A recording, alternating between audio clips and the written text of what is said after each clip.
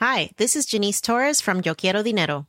From a local business to a global corporation, partnering with Bank of America gives your operation access to exclusive digital tools, award-winning insights, and business solutions so powerful you'll make every move matter. Visit bankofamerica.com/banking for business to learn more. What would you like the power to do?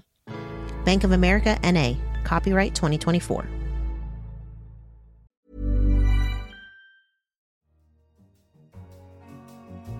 This is Babbage, a weekly conversation about technology and science.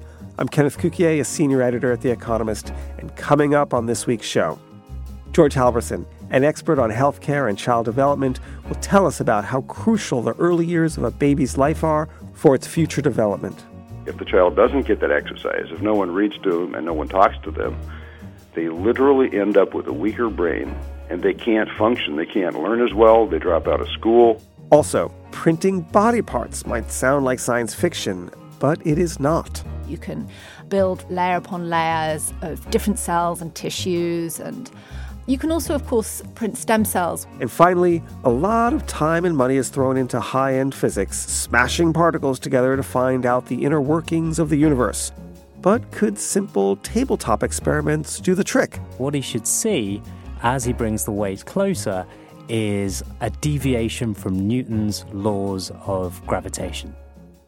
But first, what do the early years of a child's life mean for his or her future development? A growing body of research shows that the levels of human interaction and language in the first few years of life has a dramatic impact on the child's ability to learn. Joining us on the line to explain more is George Halvorson. George is the former head of several healthcare systems, including famously Kaiser Permanente in California, and he's written many books on the subject of healthcare. George is currently the chairman of the First Five Commission for Children and Families in California, an organization that works to foster early childhood development in health and education. George, welcome. It's a great pleasure to be on the show. Thank you. So what is the relationship between early development and progress later in life? The first 3 months of life are extremely important for the emotional development of the child, and the first 3 years of life are critical for the intellectual development of the child. The brains develop in those first years, and if children don't have their neurons connect in those first 3 years, by age 4, the brain is actually pruning itself. And when the brain starts to prune itself, it's impossible for children who have fallen behind to catch up. Now, do we know what it is about language that helps the brain develop? We know that you have to exercise the brain in those first years, and if you exercise the brain by talking to the child, reading to the child, even singing with the child, the neurons connect. And the connections happen by the billions, and they last for life. But if you don't connect, if the child doesn't get that exercise, if no one reads to them and no one talks to them, they literally end up with a weaker brain, and they can't function. They can't learn as well. They drop out of school. Lives are much more difficult. Now, in the age of AI and bots, I'm sure that there's this temptation for parents to throw on a video on their smartphone or maybe even a book on tape and then walk away from the child in the crib.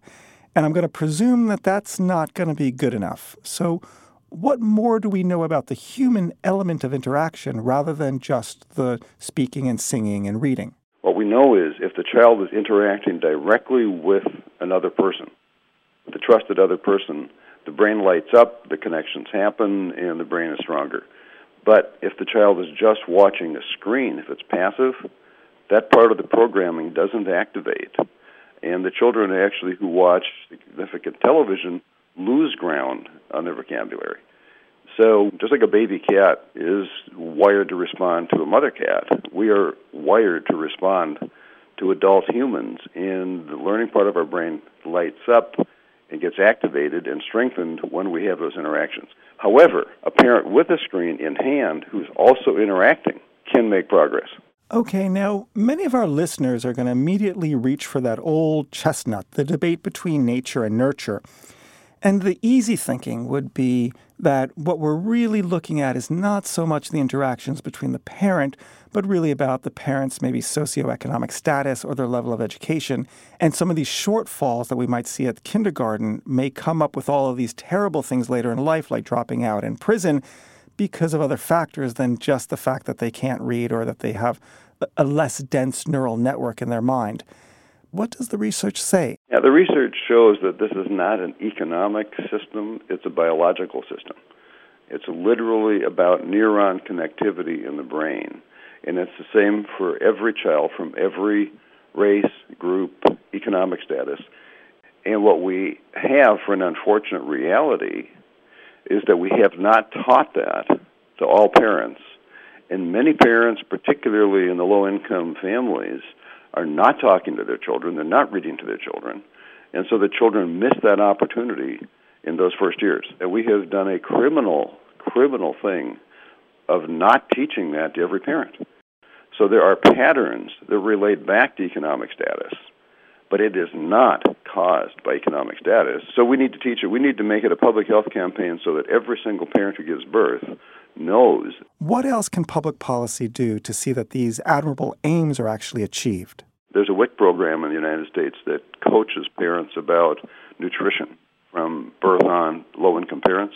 We need to convert the WIC program and have it also teach parents about learning opportunities for their children.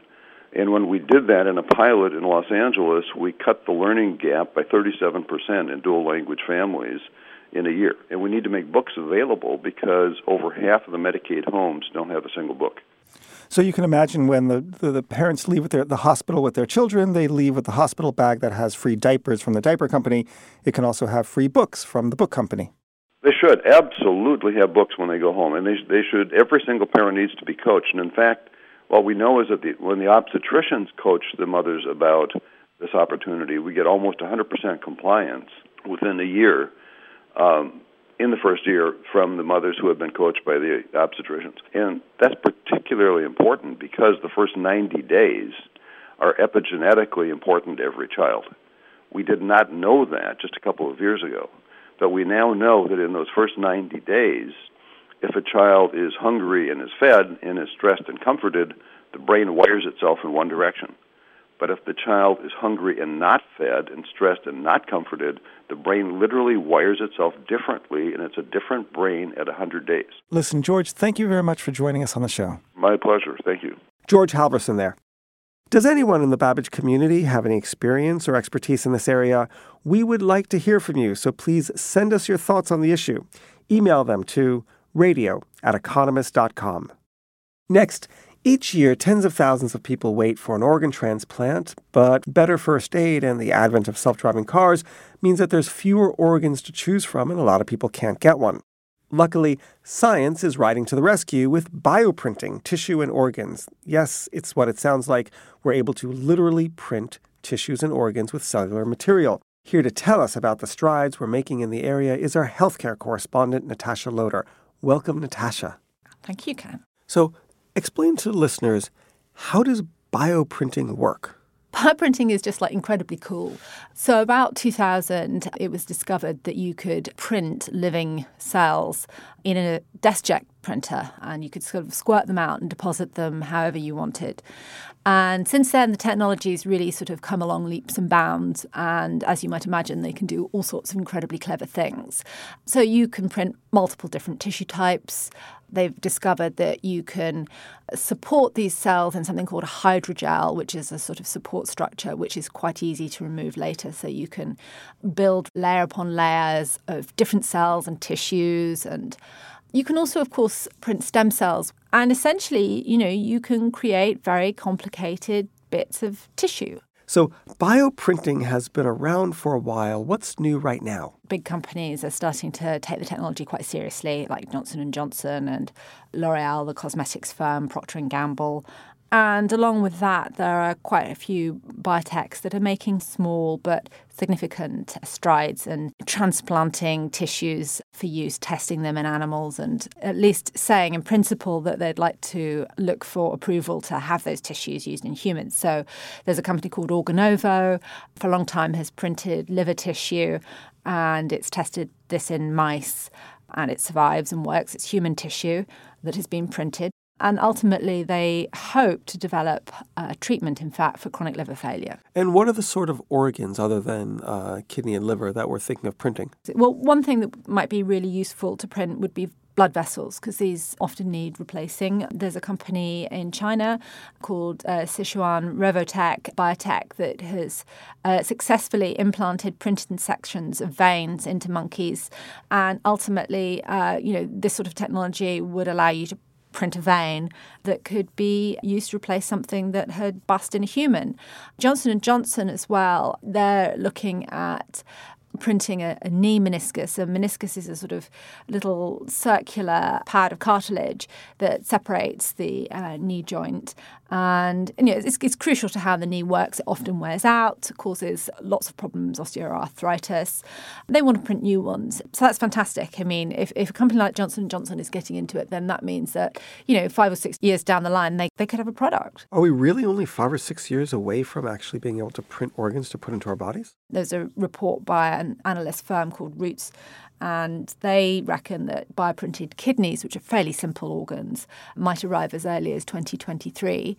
What we should expect to see first is sort of bits of organs and organelles. Why would we want a part of an organ rather than the whole thing? Well, because we can't do a whole organ. And so sort of as a halfway house to having a whole organ, you might want to transplant a bit of an organ. So if you could transplant a bit of liver tissue or a bit of kidney tissue, and that would attach to a kidney or a liver and would work and produce the proteins or whatever that are needed to keep you healthy and would function, then you don't need to replicate the whole organ. You shouldn't get fixated on the sound of it. The point is to deliver the medical benefit. Natasha, before I let you go, I'm a journalist, so therefore people think I'm heartless. When will we be printing hearts? I mean, that's a pipe dream at the moment. It's an incredibly complicated organ, and not only do you have to print a huge variety of different cells, you've got very complicated vasculature as well.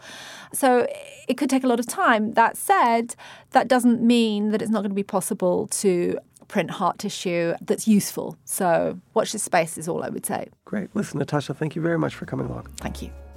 In last week's show, we heard about the way automation and artificial intelligence could impact global industries.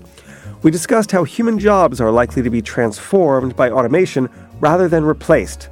But Babbage listener Pedro Melo, a physician and healthcare manager from Porto in Portugal, felt that this outlook was perhaps a little too sunny. He said, quote, "Automation and AI may be fine for the economy as a whole, but for those who find themselves in the losing side, it's a threat.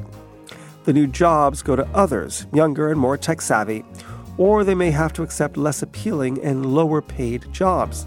It's their perception, and not an unfounded one. It happened with globalization, and those that felt betrayed by it have just shown their power electing the President of the United States. Shouldn't we take this into consideration?" Unquote.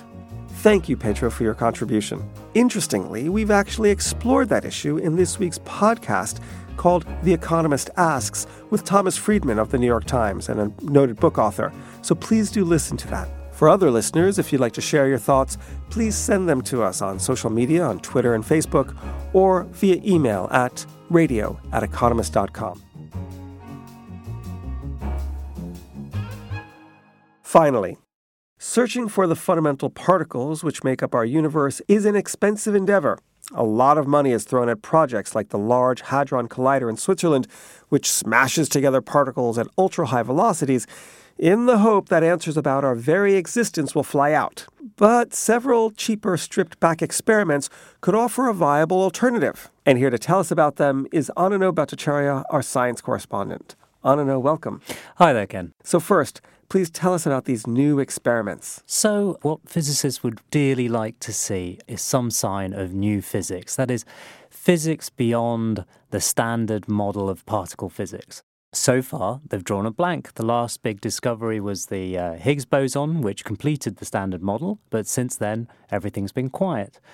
Now, a group of physicists are setting up experiments that are much cheaper than the $5 billion price tag of the Large Hadron Collider.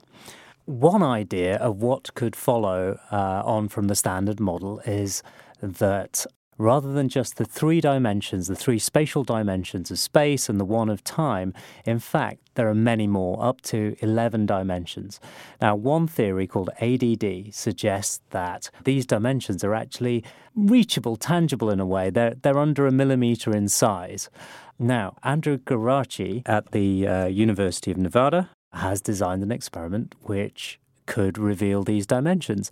And rather than involving a massive collider, he's using a tiny glass bead about 300 microns wide, balanced on a laser lattice. What he does is he brings a weight close to this bead and he measures the gravitational interaction between them. Now, if ADD is right, what he should see as he brings the weight closer is a deviation from Newton's laws of gravitation. That's really interesting. Has he done it yet? He has built the apparatus and he's starting the experiments to test Newton's laws at those scales, which we're talking about distances of a micron or 5 microns.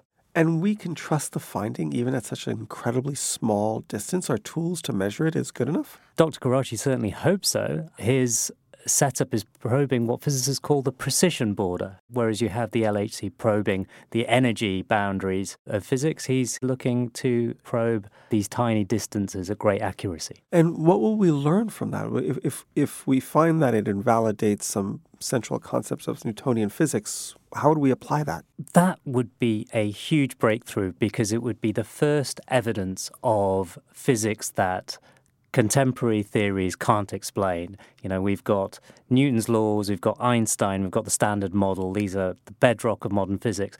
But there are lots of reasons to think that that is not a complete picture of how we understand the universe. So tell me a little about the other experiments. So another thing that physicists would dearly like to see is some evidence of dark matter, the mysterious stuff that makes up about 80% of the mass of the universe, but we don't know what it's made of. Physicists have some ideas, and the LHC is looking for dark matter particles called WIMPs. So far, they haven't found any.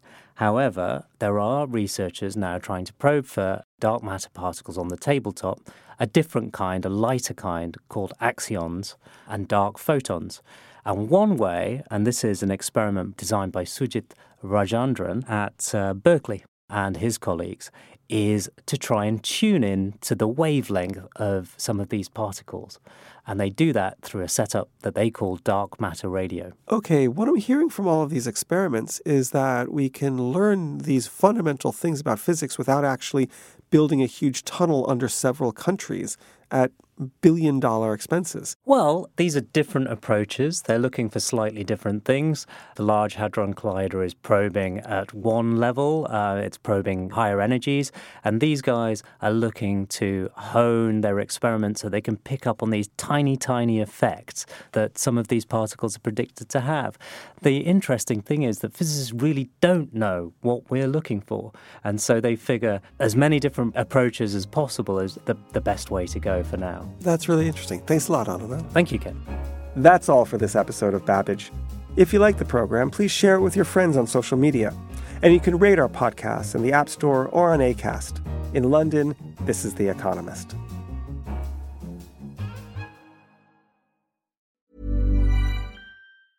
Hi, this is Matt and Sean from Two Black Guys with Good Credit. If you own or operate a business, whether it's a local operation or a global corporation, partnering with Bank of America could be your smartest move. By teaming with Bank of America, you'll enjoy exclusive digital tools, award-winning insights, and business solutions so powerful you'll make every move matter. Position your business to capitalize on opportunity in a moment's notice. Visit bankofamerica.com/banking for business to learn more. What would you like the power to do? Bank of America, N.A., copyright 2024.